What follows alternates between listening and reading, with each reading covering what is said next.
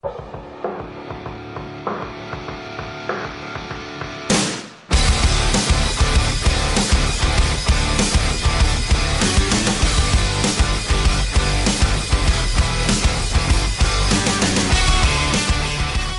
to AFL Rewind, ArenaFan.com's look at all things arena football. I'm your host, Tim Capper.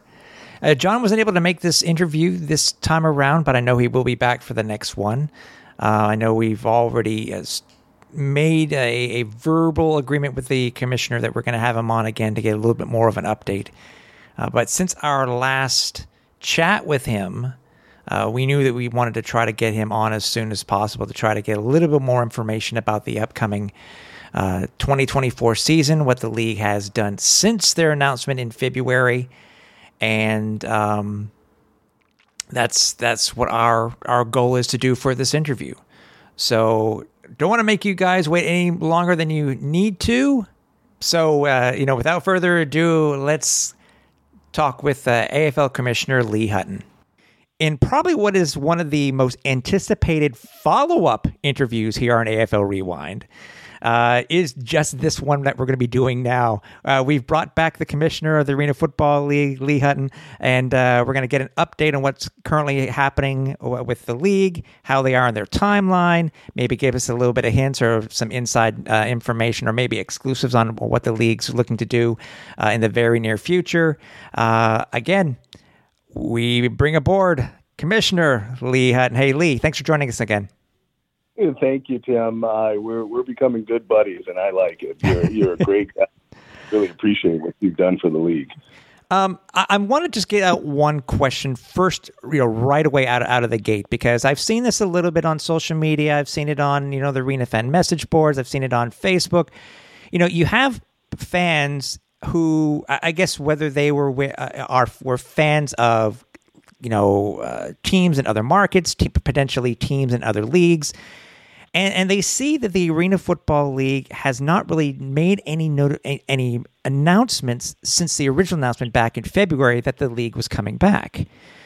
What are you able to tell them when it comes to basically the reasoning why the league has not made any announcements? I mean, for me, as you and I talked pre-show, to me it would be thinking that the league doesn't want to make any announcements if they haven't crossed all their T's and dotted their I's. Is that a good analogy? That's a good analogy, but I'll even give an analogy that's probably closer to football. Football is played in 4 quarters. And if you look at the announcement that happened in February 1st, the first quarter, we're now going into the second quarter, and I think people are going to be really excited about announcements coming. What we're going to be announcing coming up within the next 7 to 14 days is a new addition to the C-suite management. This person that I had some experience with for many, many years in the sports world, bringing her in, Tracy Lynan, to the fold as the chief operating officer. She's kind of the one that is going to keep everything organized, make sure that I'm where I need to be. The relationships that she's bringing to the table are second to none. She is every bit of a perfect fit for the AFL. A little bit of background on her includes a 20-plus year experience with the National Football League. And I'm not just talking about just in the locker room in itself. I'm talking about at the highest level that you can participate in the National Football League, as she helped organize logistics for the Super Bowl. She's even worked specifically with certain teams like the Philadelphia Eagles, with Andy Reid. And so that type of pedigree is only going to make us better. So she rounds out kind of the management team and what we wanted to do in the second quarter to announce that. Now, you also hear in the second quarter the locations that we meticulously selected that we believe will be sustainable locations for the AFL. There's some that people will be very familiar with, and then there's some new ones that we think are going to fit really nicely into the scheme of what we want to do with the AFL. And I'm sure there may be fans out there speculating. Well, current teams, potentially other leagues, or bringing back the old markets of the AFL. How careful has the league had to be when it comes to these negotiations with, no matter if they were new groups or current groups, when you guys have tried to not necessarily convince them to come back to the AFL, but how has that process gone to bring in these new ownership groups? It's a great question, and what we will do at every part in this administration, we'll always act with integrity. And so February 1st, as you can see, it was right before the Super Bowl. But not interfered with the NFL was doing. We have a great relationship with the NFL. You'll probably see more and more of that relationship reveal itself on how strong it is. And then we went back to work, and that work, it's not for public display because we're in the offices really kind of going to markets. I wanted to set foot in every arena that the fans would set foot in, so I can feel for myself the experience of what the AFL needs to be. And then, as you know, Tim, sometimes random fans will make a comment and they'll get a personal message from me. And so there was a lot of oversight in what the public was talking, what they wanted, what they were missing. And so we absorbed all that information. I brought it back to the team meetings, and we had lengthy discussions. And so now you have other leagues that are similar to ours that are playing. We believe that the AFL that became first and kind of planted their seed with regard to the indoor football is kind of that prodigal son coming back home. We do anticipate there'll be some familiar faces in teams in the AFL, but regardless of that, we want to respect what other leagues are doing, and those negotiations, while are hot and heavy, certainly it's not the time to kind of reveal who those are. However, I can give an insight on which markets we're interested in. Sure, by all means. Fans have been putting out their own type of speculations that if they could choose the teams that the cities that the league wants to put their teams into, it's all been speculation. Hey, any other information? I mean, you gave us a little nugget the last interview that we had, but by all means, Lee, let's get into some of these potential locations and or markets that you're looking into. That's right. So let's talk about some markets that may be a little different. So St. Louis is a market that we've seen, and we were the first people to say that St. Louis is where we would want a team. You see recently with the success that the XFL has had in their stadium, where they have the highest attendance. And we believe that St. Louis is a market where we're going to put a team. We're in negotiations with a group. Those negotiations went really well, and we're rounding the bases. And like you said, crossing the T's and dotting the I. So St. Louis be a team that people will see. I love that market. I love what they bring to the table. I love the fact that they love football. I love the central location, so that helps. Another interesting fact is that Minneapolis had an AFL team in 1996 that we looked, and they were only around for a year. But what I dove into the details when they played at the Target Center, they had an average of slightly more than 12,000 fans a game just in their first year. And so that's one of the markets that we are in contact with several owners that I personally want to put a team there. So you'll see a team in Minneapolis. And so that's going to be a little different, little same, just because they had an arena team at one time. But that market will be back. Now, we're the old faces. I wouldn't be surprised if you get bit by a snake, walking down in the desert somewhere. I would be surprised if you're going down the slopes where in 2002 the Winter Olympics played when they opened up Park City. So those are areas that we saw that would be great coming home into our areas. We talked about New Orleans. Yep. You can't have the arena football team without New Orleans. So you definitely will see New Orleans. Philadelphia Soul, you'll definitely see Philadelphia Soul back in the market.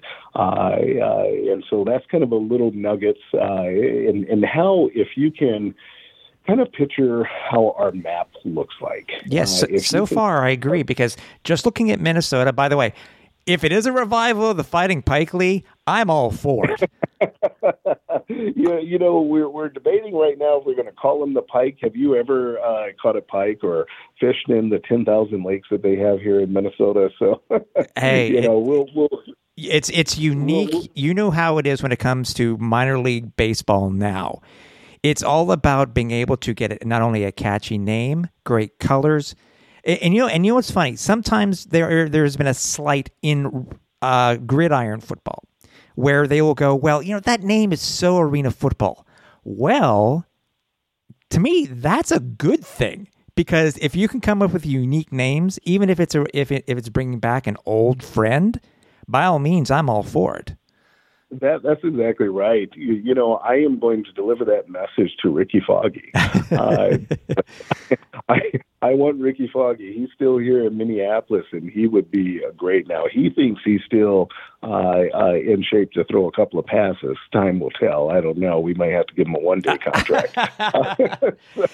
Now, you were talking about location and looking at the map itself, and as soon as you mentioned St. Louis and Minnesota, right there, it's very, very regional, and it's an idea that I actually had in my head, and I think you and I have talked about this before in the past, is that if you're able to create regions with these teams that are drivable within a couple of hours, and you have up to, I guess we would say, depending on how the divisions are going to look, up to potentially 4 teams per division that are all within this regional area, it opens up so many new and old, veteran locations that you guys could use to basically, already have a fan base built in where they can travel as much as possible. You hit it right on the head. So if you think of, 2 conferences with 8 teams and then 4 divisions, or 8 divisions with 4 teams in a piece. So north, east, south, and west. And then those divisions make up the conferences. And then obviously that's how they compete going to the Arena Bowl. So if you look at the West, there's going to be a presence in California. There's going to be a presence in Washington. There's going to be a presence in, I think I was being cute, but Utah and Phoenix. Those are markets that we like. Mm-hmm. I like Oklahoma and Texas, Minneapolis. We have St. Louis, Illinois. You have Ohio, Philadelphia, actually, that we talked about. Mm-hmm. The New Orleans, and then Jacksonville. Now, there's some outliers that may move back to some other markets, but that's pretty much the gist. And so you're right, we're kind of spread out throughout the country in kind of those regional markets. We want to create sustainable rivalries. We think that the fans should have their favorite team, but they should also have their favorite rivalries. And I think that's already started. And so we're very excited about that. Now, there may be one wrinkle, but that is not close to being finalized, but there has been some discussion about a team in Mexico City. And that's kind of something that just came out of left field. But, there's been some discussions. We haven't really committed to that yet because we have a couple of teams in Texas that will be part of the 16 teams. Mexico City is just kind of an outlier for now. But that just goes to show how much our international reach has grown. Mm-hmm. there's also a great play that you would hear with a potential deal with USA Football that will be coming up, an announcement with the AFL as well. Oh, that's actually great. I mean, if for those who don't know the AFL as well, way back when there was a team announced that was going to be in Mexico City. So, and the team never came to fruition because I think they ended up moving to Fort Worth. It became the Cavalry, if I remember correctly. And that's right. Yeah, and so, to potentially have a team in Mexico City Mexico for the very first time would be obviously great. A brand new, huge market, country, etc. Now, let me ask you this question, Lee. When it comes to announcing the cities, obviously it goes to what I was just mentioning. In the past, the league has hinted at certain locations. We've had the cases too, like the Mexico City as an example. There was the whole LA Wings debacle before they ended up moving to Sacramento. How are you guys making sure that you announce your X amount of teams in these particular cities, and you make sure that those teams stay in the lineup for 2024? Yeah, that's a good question, and that's and that always is one of the reasons for making sure that you don't put the cart before the horse. Mm-hmm. What we also did in our analysis of certain regions, number one, we needed areas where they had an arena. Some people say, "Hey, I think this will be a great space and a place to play." Yep, I agree. The problem is there's no arena, So you needed something for them to play in. So that was the first thing we did. Mm-hmm. We started capturing relationships and partners with arenas. I found out where they were located. I found out, what type of partnership that can be discussed with one another, and that was off to the races. And then after we got an understanding of where all these arenas were in the map, myself and a couple of colleagues sat down and we started looking at the stats, the statistics of success of sports in general. It may not have just been football. It could have been indoor soccer. It could have been volleyball. It could have been that. Where are the sports enthusiasts? Then we looked at, was there something else that would cannibalize or assist that this AFL team in a particular market? Mm-hmm. For example, we'll just kind of pick on Los Angeles. Great city. Had a lot of deals and clients in that city, but there's so much to do in that city. And because there's so much to do, a lot of traffic, sometimes it takes away from the ability to really engage fans into an LA market. And so we decided not to put a team in that particular area. You look at New Orleans. Golly, what a great city. Everybody wants to go. There's a lot to do, but there's such football enthusiasts, and they get supported by the colleges. They get supported by the football enthusiasts. Their brand recognition is really second to none. Same thing with Philadelphia. So those were no-brainers where we were able to kind of see what's past stats of how the attendance was, and then where the fan engagements were. Now you look at Minneapolis. Of course, one of the Minneapolis luxuries is that we kind of were able to get in the north a little bit, kind of test the water. So I personally went back and looked at the attendance rates of a team first year. Like I said, they averaged 12,000 fans.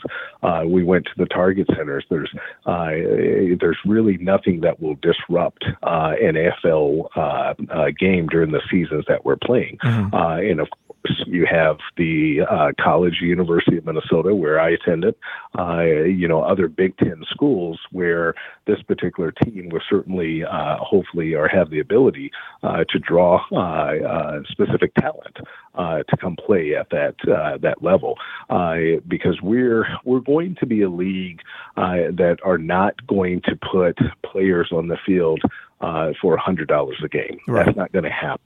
The players are going to get paid more under our league. We're going to get talented players, and we're going to get talented coaches because I think the fans deserve that, and I think that's the only way that you can establish an actual quality of the game. As a matter of fact, with what we're doing and our vision, our connection with USA Football and some other people, some of the discussion is to make sure that our players may be seen at the Olympic Games. Mm. Oh, that's they start playing. That's cool. Yeah, very, very cool. So, when people look up and they think of indoor football, we want the vision, if you close your eyes, to be that red, white, and blue symbol that we all come to know that is connected to Arena Football League. And as you and I know, there's so many other leagues that are duplicating or trying to emulate what we're doing. Our position is, play the sport, have fun doing it, but there will be nothing like this new Arena Football League. Yeah. Now, out of curiosity, in the past, that when it came to owners, obviously with you guys doing your vetting, are you able to first mention, are these new ownerships being tied to a specific amount of years? Because I remember correctly in years past with the AFL, I think it was at least a minimum of 3 years that they wanted an ownership group to keep a team in a specific city.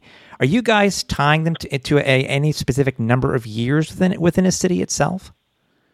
Yeah, this what we plan on doing is, if you look at it kind of like a franchise model, for lack of a better words, if you want to move to another city, unfortunately or fortunately, you're going to have to get my permission to do it. Mm-hmm. And you may not receive the yes, and that's for reasons that we need to make sure that it's right for the league, it's right for the other owners. Traveling in certain locations are very difficult.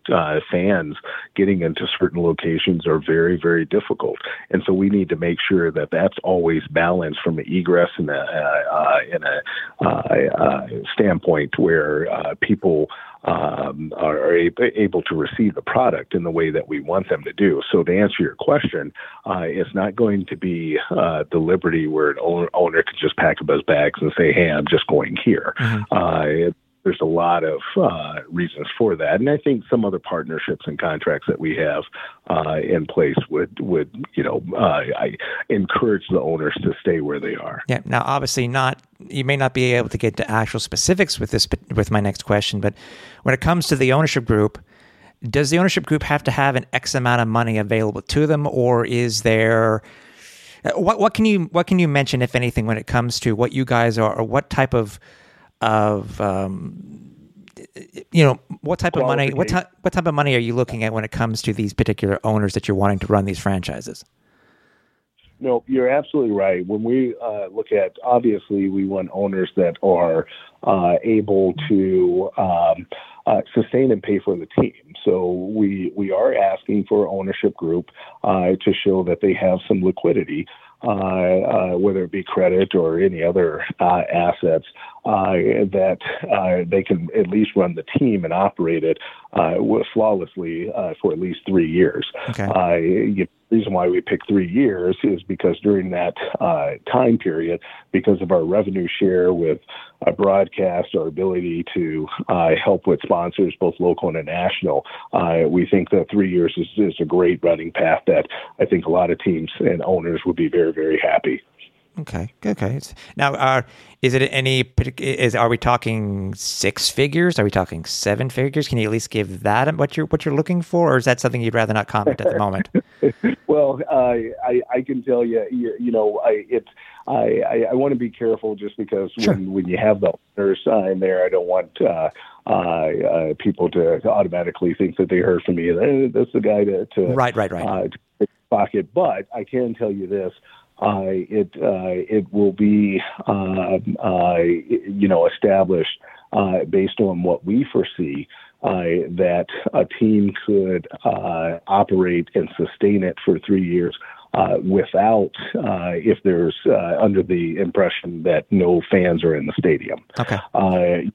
It's kind of what we call kind of the pandemic protection, So if anybody who nobody was prepared for that ever happened again, where no fan is able to be in the arena, could we still operate? And we're kind of under that philosophy. So pandemic profession, if we can operate a team for 3 years without really having to go within the savings, that's the type of owners we're looking for. Okay. And before we move on to the other questions, because you've been very open and transparent about the locations, and I hope fans hearing these names of these cities are just their minds are that they're really more hyped than they actually were when they first started listening or seeing the initial announcement. What is the league's timetable for announcing these teams officially? Yeah, officially, we're waiting for all the contracts, but I think there's going to be a rollout,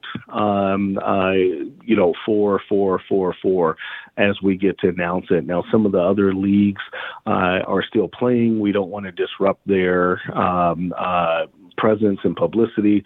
I know some leagues finish in August. We certainly are not going to wait until August to announce those teams.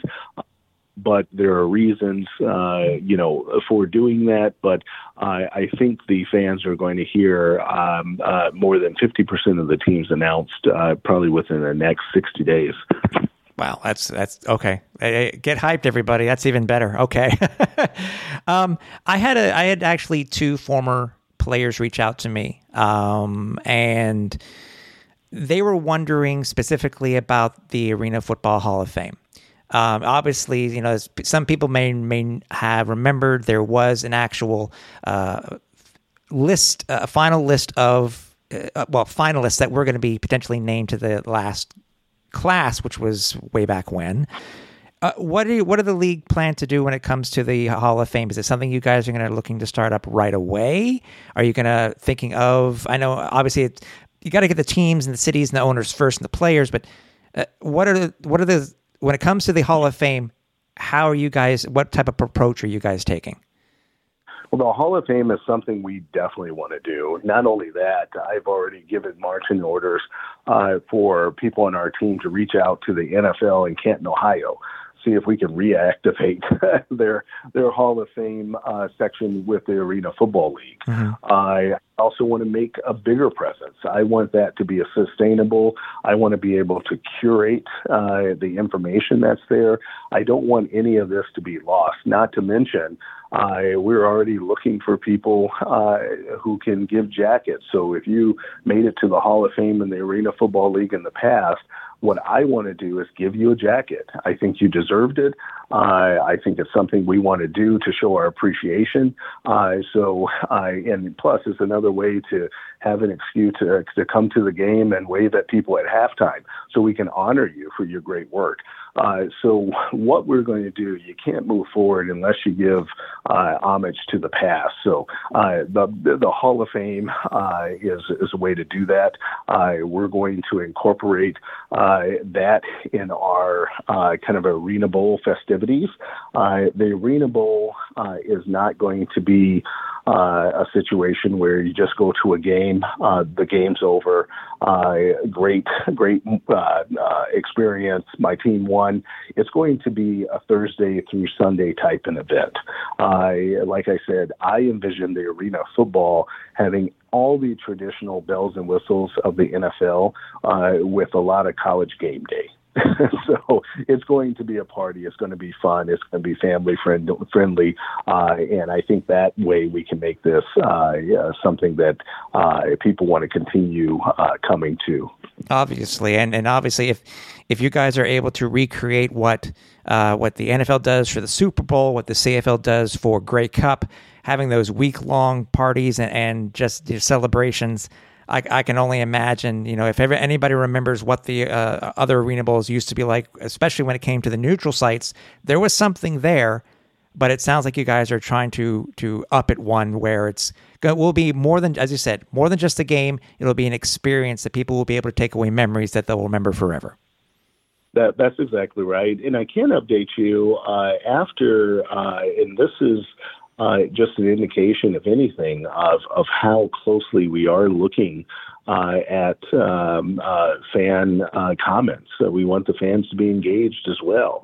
On one of the interview, I made a comment that we were thinking about having the arena game in one central location every year.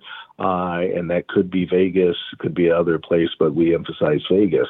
We looked at many comments, went back to the drawing board and said what makes sense.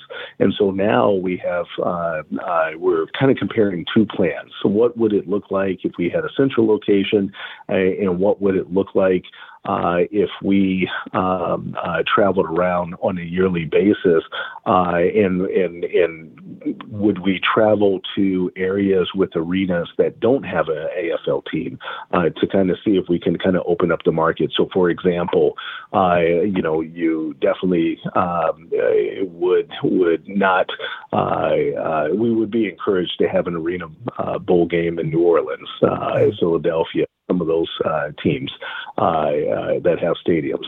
But is it also beneficial to have an arena bowl in an area that we may not have a league or somewhere else, just so we can go around and that's where partnering with management companies for arenas and stadiums come in, because we'll have an access all over the country, even in areas that we don't have leagues.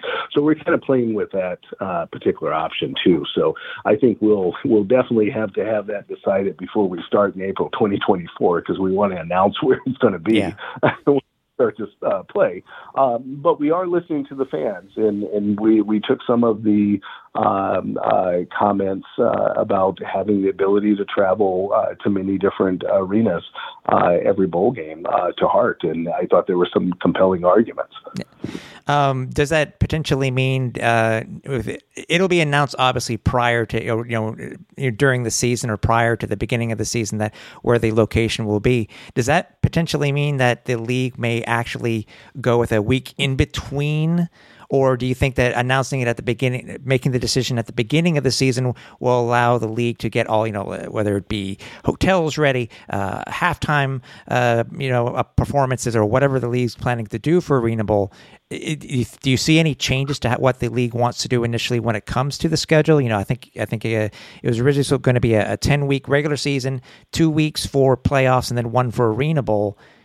Is the league going to be sticking to that, or do you think the league's going to add an extra week in between the finals and the Arena Bowl?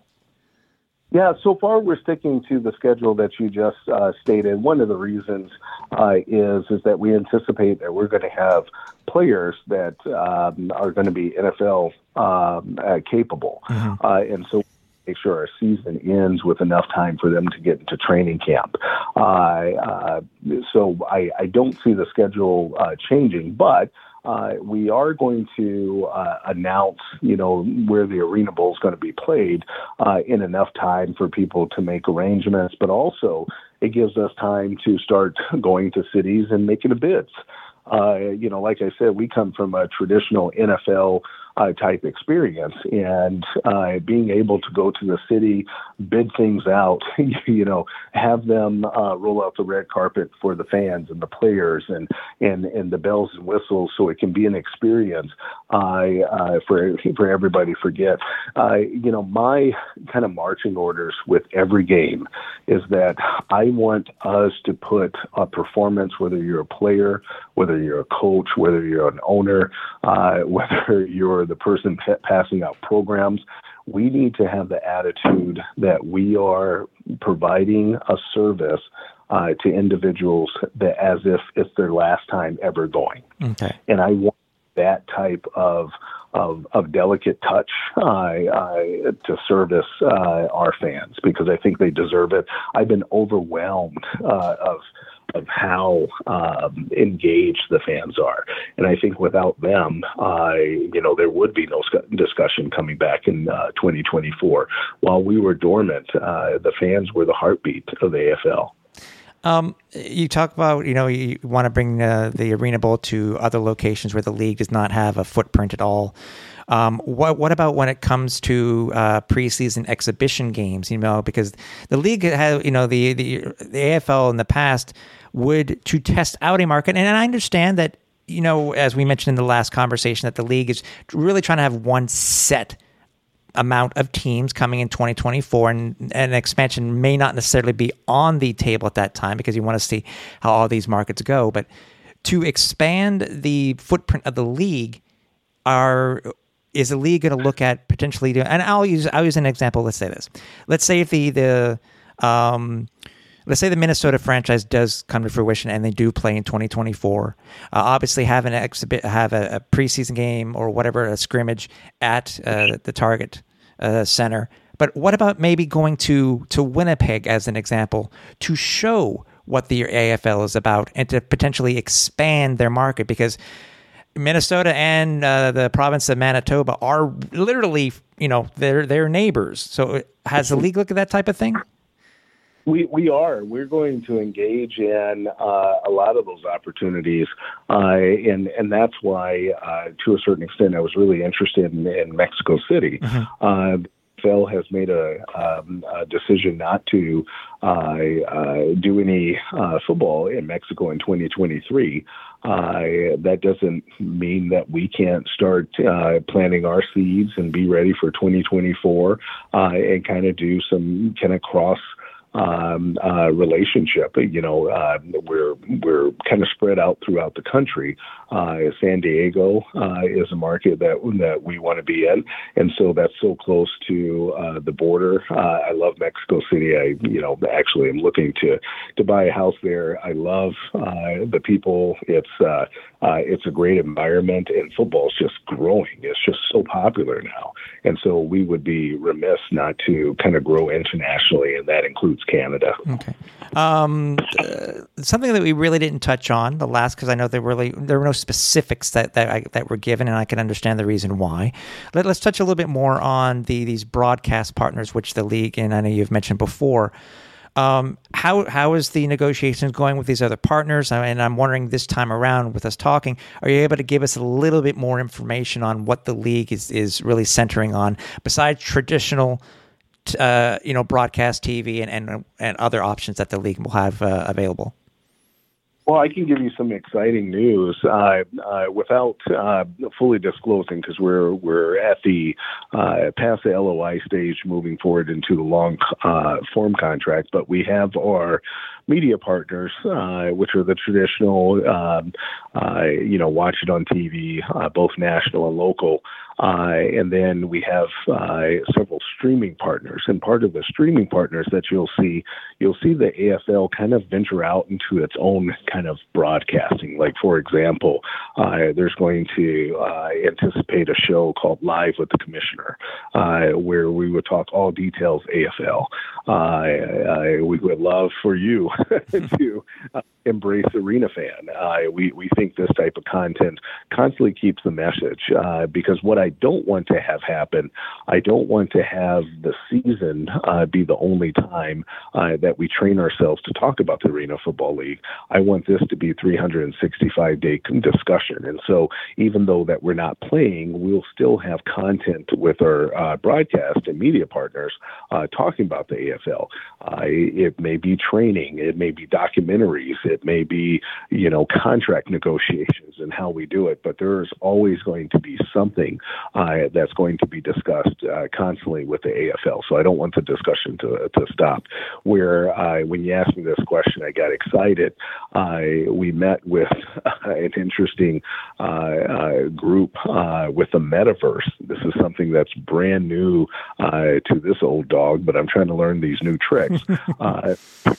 where there's going to be opportunities to go into Web3, visit stadiums, maybe visit a curated Hall of Fame, engage with your Oculus with AFL fans all over the world, play video games with one another that is purely designed from an AFL standpoint.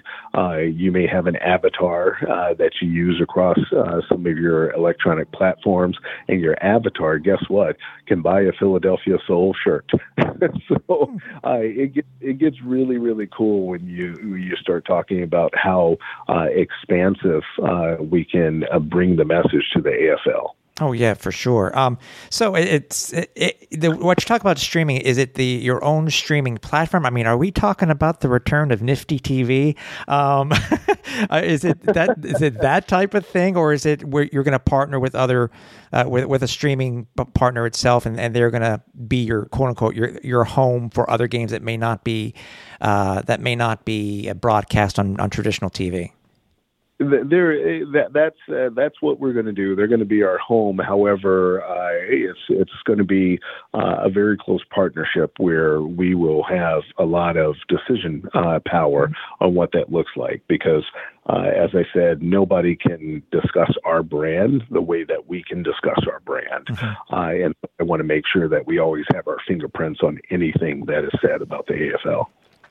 When you're going towards your broadcast partners, how are you able to basically, how are you able to pitch the league itself? I mean, obviously, there is a lot to broadcast TV. You know, people do remember when these contracts that were the old contracts with the AFL. You know, the league really wasn't making any money. They were maybe part of it was being paid. They would have something with the broadcast partner, but no money was coming towards them. How are you able to convince them to come in, join your new group, and same thing with advertisers? Is it been an easy thing to do, or has there been some challenges? Yeah, my grandmother used to always say that I can sell water to a drowning man. So we use the power of persuasion. But no, I honestly, it has been the fans. When you look at the boards and see the engagement and the impressions,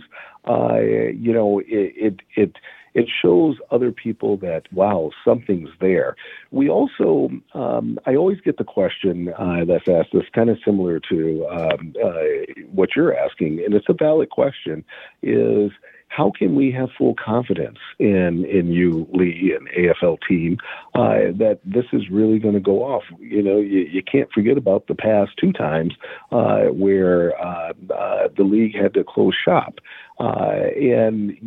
My first question is that, well, I wasn't around back then, so I can tell you that whatever mistakes were made back then, I don't know what they were. So, there's new mistakes that I'm going to be making. Who cares about the ones in the past? Mm-hmm.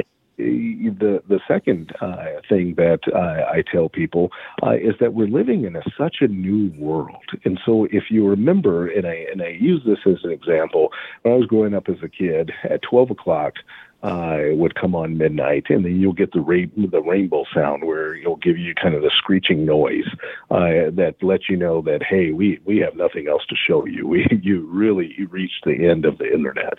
And we live in a market now in 2023 where there is a desire, a need, an itch, if you will, a dependency on getting more content now. You can't get it fast enough. And so when you pair that with the football enthusiast, when football and the NFL is over, that desire to get that type of action just doesn't go away or stay dormant. Mm-hmm. Similarly, it didn't go away when the AFL closed their doors this last time. I mean, people were still, saying, I wish AFL was here. And so, now we live in this market where, we just can't put a product on the field because the demand is greater. We just can't put it on TV because the demand is greater. We have to put it on streaming devices. We have to make it accessible on your phone if you're traveling in the airport. We have to do broadcast delays and all this kind of stuff. And then not only that, we have to be mindful for the new set of consumers. Traditionally, we never thought that women were big fans of the sport. We never thought that teenage girls would be big fans of the sports. And so now you see groups of young ladies coming to the games themselves before they go out to dinner and have a good time with each other.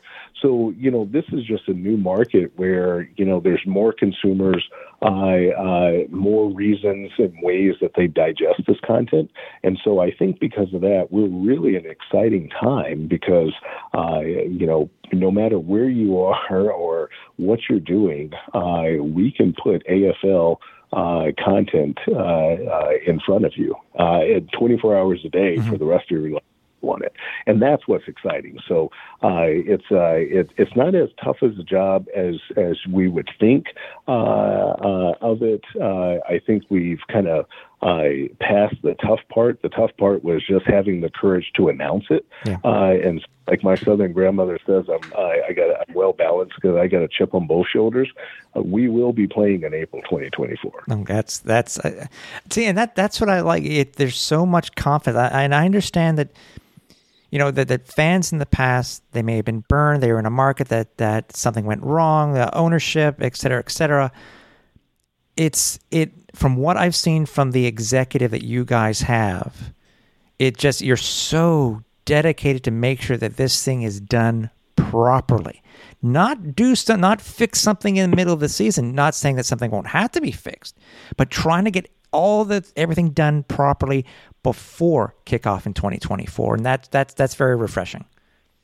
Yeah, it's been. I really have to give a lot of credit to everybody.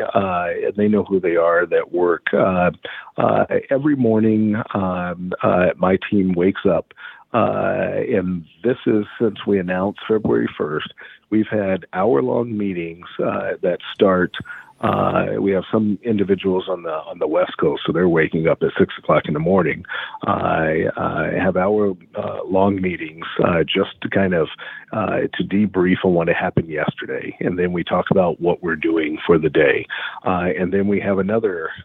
Everybody does their jobs, and we come back at the end of the day and have more meetings. In between that, it's myself and Travell Gaines either talking to broadcast partners, media partners,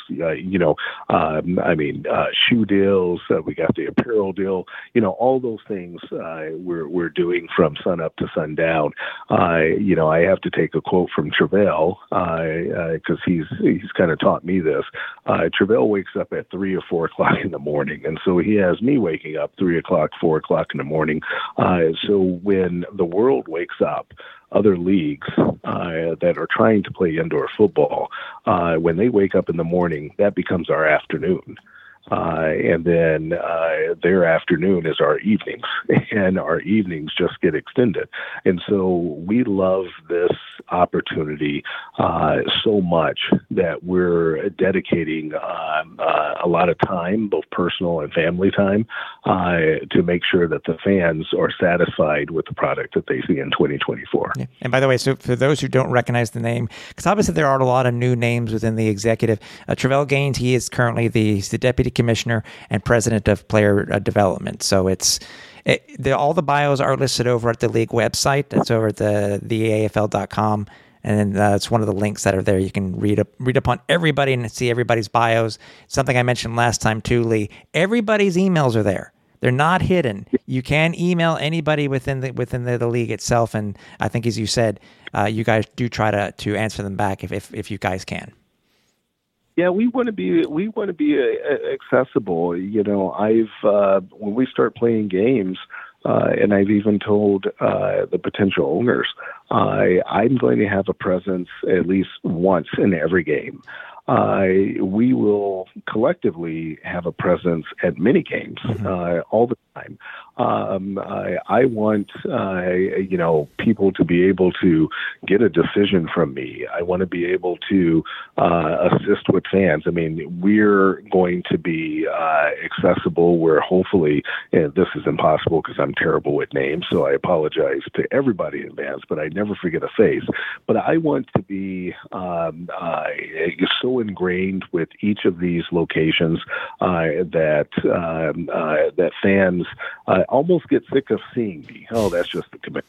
What is he doing here? We don't care about that. We care about the players on the field, because really it's about the fans and the players. Yeah. And that's the experience that I want to provide.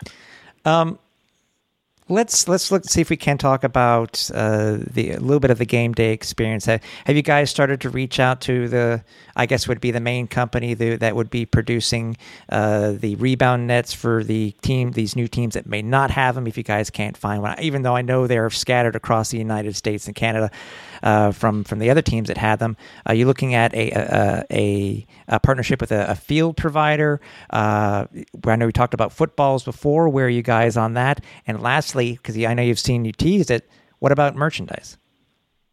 Yep, all the above. The merchandise you'll probably see coming out pretty soon. We don't have an actual timeline, but we want to get the merchandise, and the merchandise will coincide with, some of the announcement of the locations, which will be a kind of cool opportunity to start getting the fans engaged. The cool thing is the football. So I'm in the process of personally designing the football. So if you don't like it, you know where to email me. But the design's not going to be, far off than the traditional, the name, the logo, and all those marks. But somebody asked me, are we going to lose the stripe? And I started looking into the history of that stripe. And the history that I discovered is that a wide receiver in the AFL specifically wanted the stripe this way because he convinced everybody that he was able to see the ball better than the traditional stripes. And so this is why it's only an AFL type thing. Now, of course, other leagues have kind of use that design. But we're going to kind of keep the stripe. And so now we're dealing with, are we going to do the traditional brown color of the ball, or are we going to do different variations of colors of the balls as we go through? However, you may see some more certain activations, for Cancer Awareness Month. You may see some other activations for military that would be good mementos for the game. So look forward to the new design of the ball coming up soon. Nice. Now, are you guys thinking of giving a little nod to the history of the league by going with the two-tone leather, or are you just going to go with say, like as an example, it would be all one color of brown? So here's what's interesting. Because I'm a former wide receiver, I had the ball manufacturer send me 3 or 4 types of different leathers of the ball. Mm-hmm. I also I wanted to see different sizes. So if you look at the high school ball, it's a little slender. College ball is a little fatter, but still slender. And the NFL ball is much bigger, round in the kind of belly area. Right now, I'm leaning toward kind of the NFL style ball because it's conducive to very quick, short passes. The long, slender balls, of course, that's why you see college football players throw it 70 yards, and when they get to the NFL, they can't throw it 30. Mm-hmm. That's because ball shape is different. So I'm actually testing the leather of the football personally, testing the size of the ball personally, making sure that it fits within the type of quick style Ironman football that we want. Okay. And so that's the devil in the details. Oh yeah, for sure. How close are you guys to nailing down what the final rule book will be? Because I know, as you mentioned before in our last convo, you mentioned that you're reading it very, taking a very good look at the rule book itself. How close are you guys to finalizing the rule book for 2024? So as far as I have it, I think the rule book, at least these with my revisions, is finalized. What I do want to do, owners will be a part of committees with the new league, and so we're going to have a rules committee. We're going to have an all-star selection committee, those type of things with this. And so, to answer your question, when the rule book be finalized, I think it will be appropriate to ensure that the owners have a chance to look it over and have some input.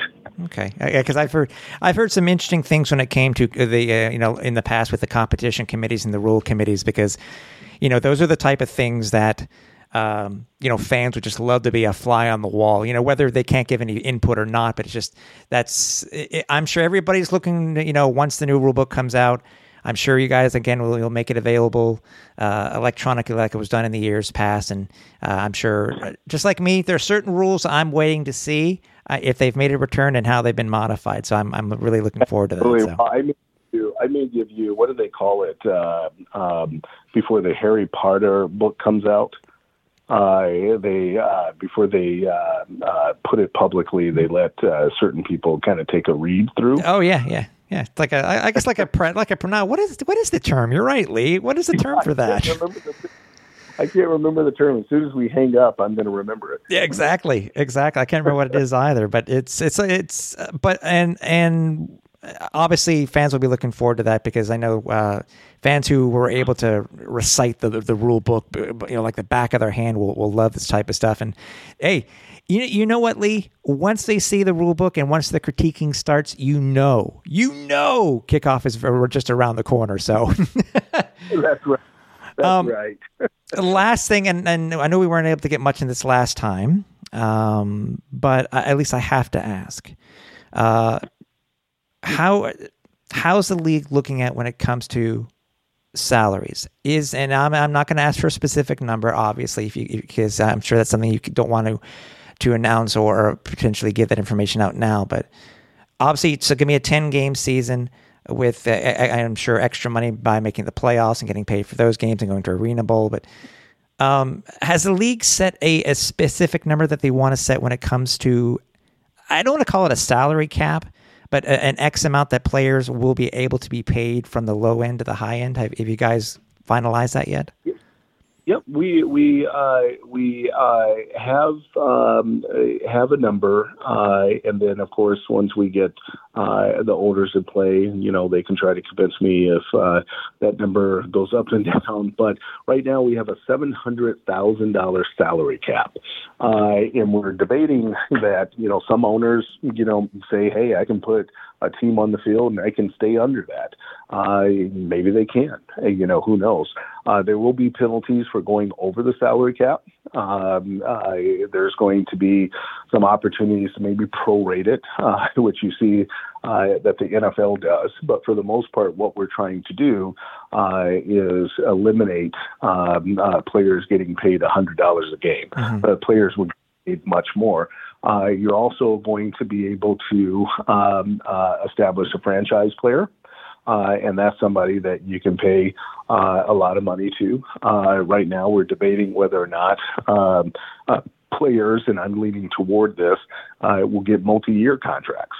So that prevents, somebody coming to the game and say, this is the best player I've ever seen, really love that player, and then find out that player went to another team the next year. Mm-hmm. So, teams are going to be able to actually provide multi-year contracts for their players. Well, that's good, because you're able to, that was one of the comments that were made in years past, and even current leagues that are still playing now on for regular gridiron football, whether it be the 100 version or the 110 yard version, is that, you only have a 1-year contract. How are you able to get them into the community? How are you able to advertise your team, to promote your team when you have guys just going from team to team to team every year? So it's a great idea for having multiple year contracts. Exactly. And that's one of the reasons. And, I can just imagine when I grew up watching the Houston Oilers. So my NFL team doesn't exist anymore. And there was a 5'8" I was a tiny wide receiver named Ernest Gibbons, and I went to the game not just for the Astrodome and the Houston Oilers. I went because Ernest Gibbons was my favorite player. Because of that, we want to have that kind of identity if the teams have a player that's so exciting and they want to keep him on the field for whatever reasons. And that may be the reasons he may not be the best player on the field, but so engaging with the fans. And so, we leave that up to the team to make that decision. But I do anticipate there's going to be a better relationship between the community and certain players. That'd be great. To me, that's what football is all about. And I'm not saying the NFL doesn't do it, because I know there's a strong ties within the community itself. Same thing with the CFL, and I'm sure with the same thing with the USFL and the others. But yeah, you need to make sure that the players are. And it's more than just being able to go on the field after a game and get autographs. It's about players within the community and being able to. And you know what? Maybe they will make their home in that city, even if they only play in that city for, say 2 or 3 years. They'll want to stay in the community and just to promote the league and the city as best as possible. That's exactly right. Yeah. Well, I'm looking forward to April 2024. It can't come soon enough. It seems like every day goes by, but one thing I do know, we're less than 365 days to kick off. We're waiting for it. We really are, Commish. We're just waiting for the kickoff. I'm sure fans, after hearing the interview this time around, there's a lot more information that you were able to share, and I'm hoping everybody is a lot more hyped, especially now that more information is going to be readily available to the fans. Before I let you go, is there anything that you can tease other than what you have already? A potential surprise that may be coming, to the fans, whether it be now or whether it be a couple of months down the line? Well, I think the fans, going back to the merchandise in our apparel, we have reached terms with our new apparel person, and that's going to be announced pretty soon. I have to take a trip up to New York, get some mocks made, and the fans will be the first to see it. We also are working with an individual named Law, who has a lot of experience with a company called Paper Planes, which is very successful and popular. And he is going to go through some of our trademarks. Now, of course, some trademarks are so identifiable that you don't want to touch, but there's some marks that may need a little modern touch, and so he's going to go through that, and so we'll see how that design goes. For example, like you said, if we keep the name Minnesota Pike, you may see a new type of logo other than a fish jumping out the water. I always think mascots need to look a little tough. So. Oh, hey, you know what? Supposedly, from what I hear, you don't want to mess with it when it comes to a pike, especially a fighting pike. I mean, that is true. So. Lee, greatly appreciated. I'm hoping fans, their curiosity has been satisfied for the moment. We look forward again, obviously, to speaking with you again and getting more of an update and potentially talking with you about all those announcements that you may have made up to that point. So again, greatly appreciate your time, and we look forward to speaking with you very, very shortly. Thank you. Well, I can't wait to do it again. We'll have to put something on a schedule, and maybe I'll bring someone else in our executive team to join me. I want to thank Commissioner Hutton for coming on. I am hoping that you guys got as much information out of this interview as I did.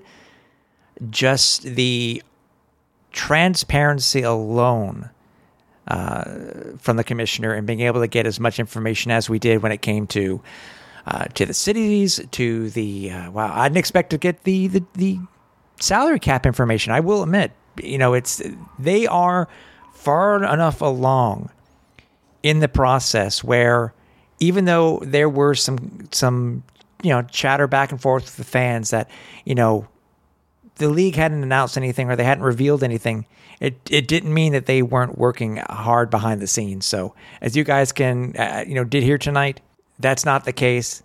It looks to be timeline seems to be quickly heading up to that kickoff date in 2024.